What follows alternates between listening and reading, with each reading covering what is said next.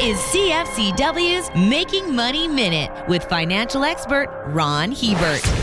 Millennials and Generation Z are less interested in making a career out of working for one company and advancing up through its ranks. They want more variety in their work life, and as such, would much rather move from contract to contract. Because of the short-term nature of their employment, these gig workers will never attain significant wealth through company-sponsored pensions, stock purchase plans, stock options, or profit sharing. Because they are not being financially helped by the companies they work for, they will have to be much more aggressive setting savings aside on their own. Freedom comes with a price. For more information, listen to our Making Money show hosted by Ron Hebert and Gord Whitehead at letsmakemoney.ca or cfcw.com.